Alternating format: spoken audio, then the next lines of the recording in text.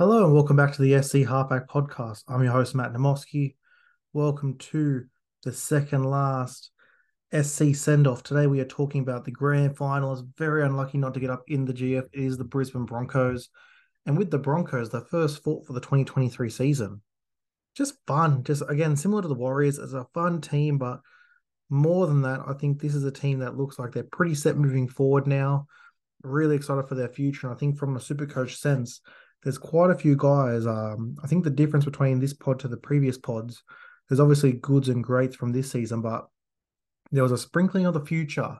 I'll mention a couple of guys as we kind of go through here that I won't mind owning in a couple of years, and especially I am doing our first dynasty draft. I think some more details coming on that one soon, but from a dynasty perspective, I think this Brisbane team looks pretty exciting. But let's get right into it, guys. Let's go into the greats. So we'll start off with the MVP. It is Reece Walsh, my man crush. He absolutely killed it this year. He is a guy that before the season we kind of said, what's his ceiling? You know, he's obviously had that season of the Warriors, lit it up there, and then we're like, okay, he's going to come into this Brisbane side. He's not going to goal kick, so I think that hurt his preseason hype. But boy, he was the 80 overall draft position. That's a very low rank. He finished as a 79 average, 18 overall for the season rank. Only played the 19 games. So if you give him those extra 5 games, you're looking at potentially a top 5 finisher overall.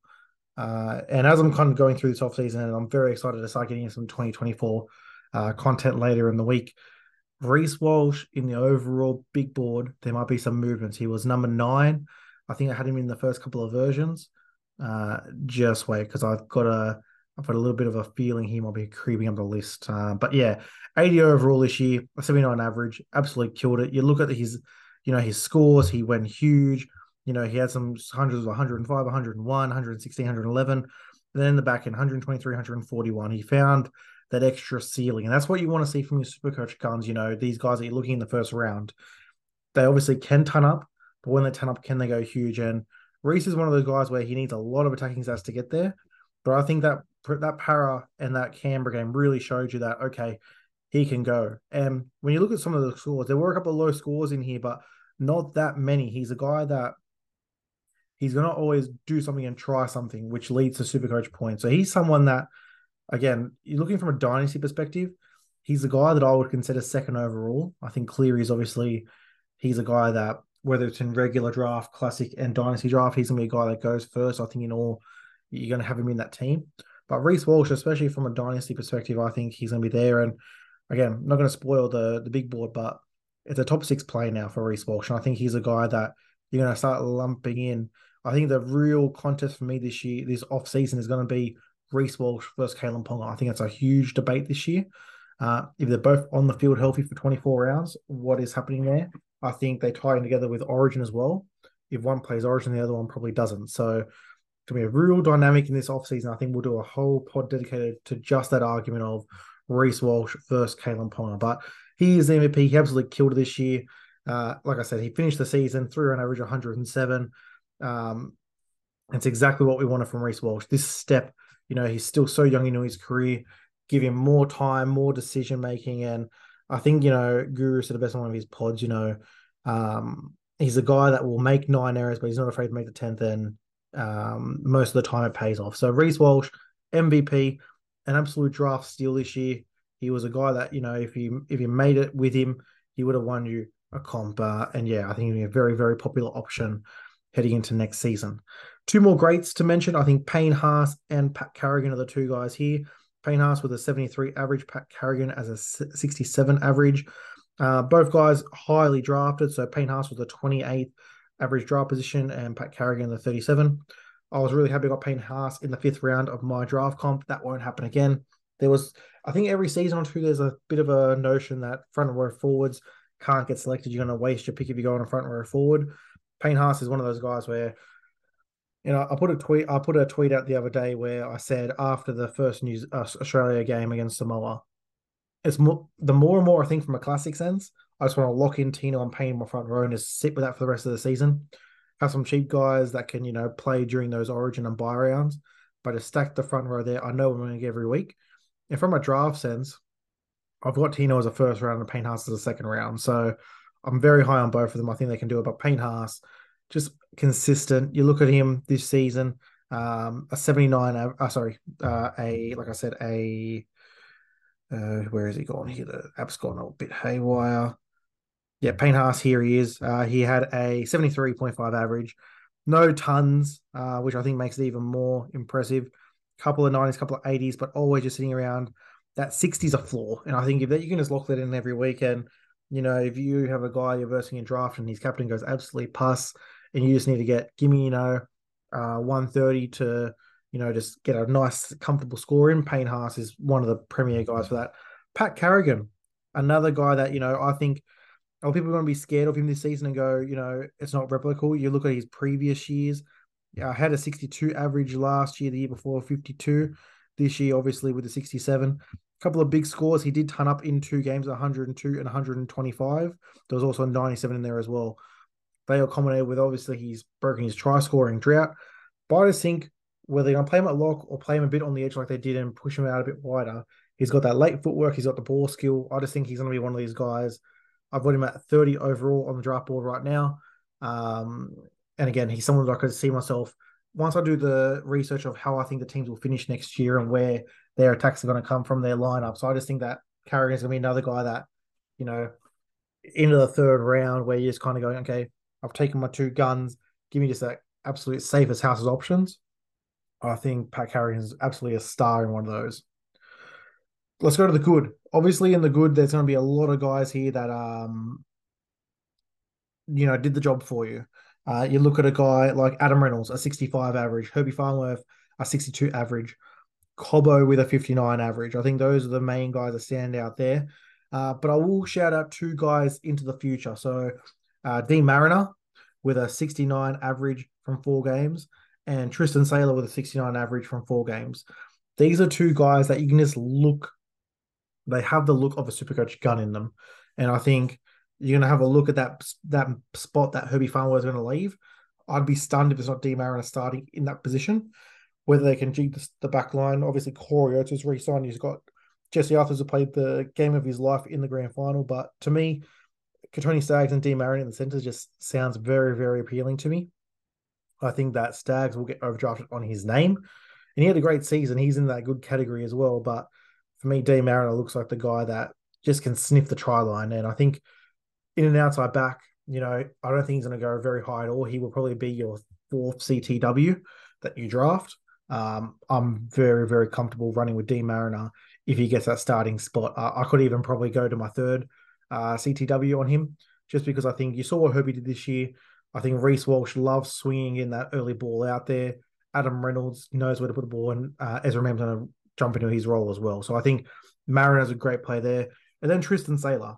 I just think that with Tristan Saylor, whether it's Walsh, whether it is Reynolds, or whether it is Mam, I think anytime one of those guys go down, I think you're going to see Tristan come in here. He's just a guy. I just don't know why a team haven't offered him big coin yet. I think of a team like the Canberra Raiders, who, you want to replace Jack White, or even you want to find that fullback if you don't think Chevy Stewart is ready. To me, Tristan Saylor is that guy. You saw he has the knack of a great footballer, and his scores this season. Yeah, there was a couple of a 48 and a 70 sandwich between a 34, but the 123 against Melbourne absolutely put that team on his back and really try to drag them to a win there. So I think those are the 2 guys there where I look and go, okay, from a dynasty play, I really like them. And then, like I said, they're going to be guys either very late in the draft, and in Saylor's case, probably not drafted, where a great matchup play, especially if there's an injury or suspension there. I did mention a couple of guys there. So A-Ray, save his houses in the half. He's that guy going to be the 8th or 9th halfback selected off the board. You're happy with that every time. Herbie going to the Dolphins this year. We'll talk more about that, obviously, in a future pod, but I love what he did this season. He's turning into, obviously, from a super coach, we love those centers that don't pass the ball and just take the runs and go for those tries. And he is absolutely great at quality on that. And then Solomon Cobbo, he's a guy that, we all love to chuck in our ATSs, but he is a guy in super coach. Give him a sniff of the try line, he'll put it down, and you're looking at a 30 every time he does that. So I think those 3 guys were really, really good. On the lower end of the goods, just rattle off a couple of names here. Kurt Capewell, Jordan Ricky in the second row, 53 and a 48 average, respectively. Kotoni Staggs with a 52. Had a really good season, Kotoni. I think that floor got a bit better.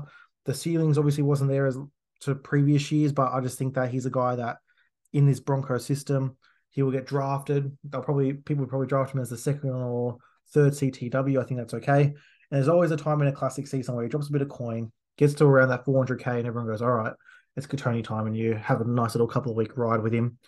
Ezra Mam is a guy I want to touch on here. Obviously, by 52 averages this year, played the 22 games. He was the 11th 5'8" overall. I've said all off season, I'll keep preaching it. 5'8" is pus next year. You look at the guys that are losing their jewels. You look at the guys in positions where, are we looking at a Cody Walker, a Dylan Brown, a Cam Munster, and a Tom Dearden? That's probably the top four, with a Burton sneaking in there at 5. Right after that, I think Ezra Mam probably falls into that number 6 and probably maybe even higher. I think he's a poor player, is getting better. I think what you saw in that grand final, he's a guy that once he starts really taking the line on, and when the rest of the field is kind of spread with, Carrigan Paul playing through the middle, Billy Walters evolving in that number 9, I think Ezra Mam's going to really explode next year. And I think he's someone who I'm going to have to seriously look at this offseason of where I put him on the big board, because I don't have him anywhere in the top 5 rounds right now. I'm starting to construct round 6. He's definitely on the short list there, but I just think that he is someone who could turn into a very nice deal if he can bump up that average into the 57, 58, 59 range. Which I think is very, very possible. I think he's going to take on a bit more responsibility this year. And yeah, I think that performance, an all-timer, you think of, when Jack Whiten won the Clive Churchill in that losing team, Ezra Mam in that 10-minute stretch. We were talking about that 15 minutes that Cleary put on at the end. That 10-minute stretch that Ezra Mam put on is right up there in grand final folklore as well. So someone I'm very looking forward to potentially owning next year's Ezra Mam, because he's going to start at a very nice price point in Classic. He's going to start around that 500K mark, which I think some of the other options in that position are very on a price for the start of the season. And I think Ezra, like I said, he's just going to sit around that 50, potentially move up into that 55, 57 range. And in a good knock, could probably get into the 60s as that. So Ezra Mam is someone looking forward to. Looking into if there's any fails, I think, Corey Oates, a couple of injuries, only played the 9 games for a 44 average this year. Billy Walters played 23 games, only 42, but I think, like I said, that is looking very good into next year. Brendan Piakora started really strong when he got that starting role, went back to the bench, only got the 41 there. But yeah, for me, the guy I'm really looking forward to next year is a guy like Jesse Arthurs. He played 17 games, a 36 average. But I think he's a guy that once he can nail down that spot, and that is his spot moving forward, you might see the ball come a bit more out that way. He's going to be very low in pre-drafts. He might be the perfect number 4 option. If you're, in a deep, 10, 12, 14-man league. I really like the look of Jesse Arthurs, especially what he did in that grand final. So, yeah, tremendous options there. 2024 Hope. What do we think this Broncos team is going to do next year? I've got them right now. Again, it's rough draft. Got to go through all the starting lineups and, look at best case, worst case. I've got them 3rd right now. 2nd, 3rd in that range. I can't see them dropping out of the top 4. They've got, they're obviously losing Farnworth and Flegler. They're getting a guy like Fletcher Baker, who I do like to replace in that role of Flegler. And like I said, I think Dean Mariner is a budding superstar who can take over Herbie's role. I think that grand final loss is going to spur them on. This isn't going to be one of those grand final hangover teams. Too young, too exciting, too much experience in the key positions. And, as much as I bagged on him earlier, I think Kevy is a good coach. So from a super coach perspective, all to play for here, I think Walsh, Haas, Carrigan, great options. You look at a guy like Mariner, Cobbo, Staggs, Ezra Mam, definitely. I think Jordan Ricky, I think there is going to be a season where he does a huge jump. He's got that look of a great super coach back row to me. Obviously a 48 average this year. Last year, a 48 average. The season before, a 51 average. So he's always around that 48 to 51 range. There's going to be a season where it just jumps to a 57, 58, 59, and we're going, oh, what the hell happened there? So I don't mind Jordan Ricky, again, as one of those this is a team. If you can't get the main guys in this team, similar to the Panthers, we'll talk about in the next podcast. If you can't get those big guys in rounds 1, 2, and 3, it's a team that you can get in 7, 8, 9, 10, 11. Grab some of those guys, like I said, a Mariner, a Ricky, potentially a Fletcher Baker if he can lock down the starting role and get maybe a 45 to a 52 in that starting front row spot. But to me, there's 4 guys I really want to own next year if I can. I want to own Reece Walsh, Payne Haas, Pat Carrigan, and I think the more and more I talk about it, Ezra Mam in that 5'8" position is just becoming too enticing for me. I think what he offers, his ball playing skills is going to get better. His running game is already elite. His vision, his instincts. He's one of those guys, and it's going to be so hard as I build this big board. I just can't get that 10 minutes out of my head. The way he was slicing and dicing Nathan Cleary, one of the best defenders in the comp, leaving him in the dust. I just think that Ezra Mam and Reece Walsh, if they're both at the club, signed on long-term deals behind Carrigan and Haas, it's going to be very hard to ignore. This is going to be one of the great stack teams. I think if you can get a Reece Walsh in round 1 with an Ezra Mam in round 6, if you can get a Reece Walsh in round 1 with Pat Carrigan in round 3, or, doubling up one of those outside backs, whether it's Cobbo, whether it's Stags, I just feel like you're going to want to own maybe 2 to 3 Brisbane plays if you get in early on them. So very, very high on them. I own quite a few of them this year. It was very, very fun. But yeah, again, one of the teams I really am looking forward to into next season. Well, we'll leave it there, guys. We're down to the last team. So this has obviously been every second day we're trying to put a podcast out, going through and wrapping up the season. Obviously, a lot of people are in the off season now, but it's good to just look back quickly, have a look. This can be a point of reference as we're starting into next year.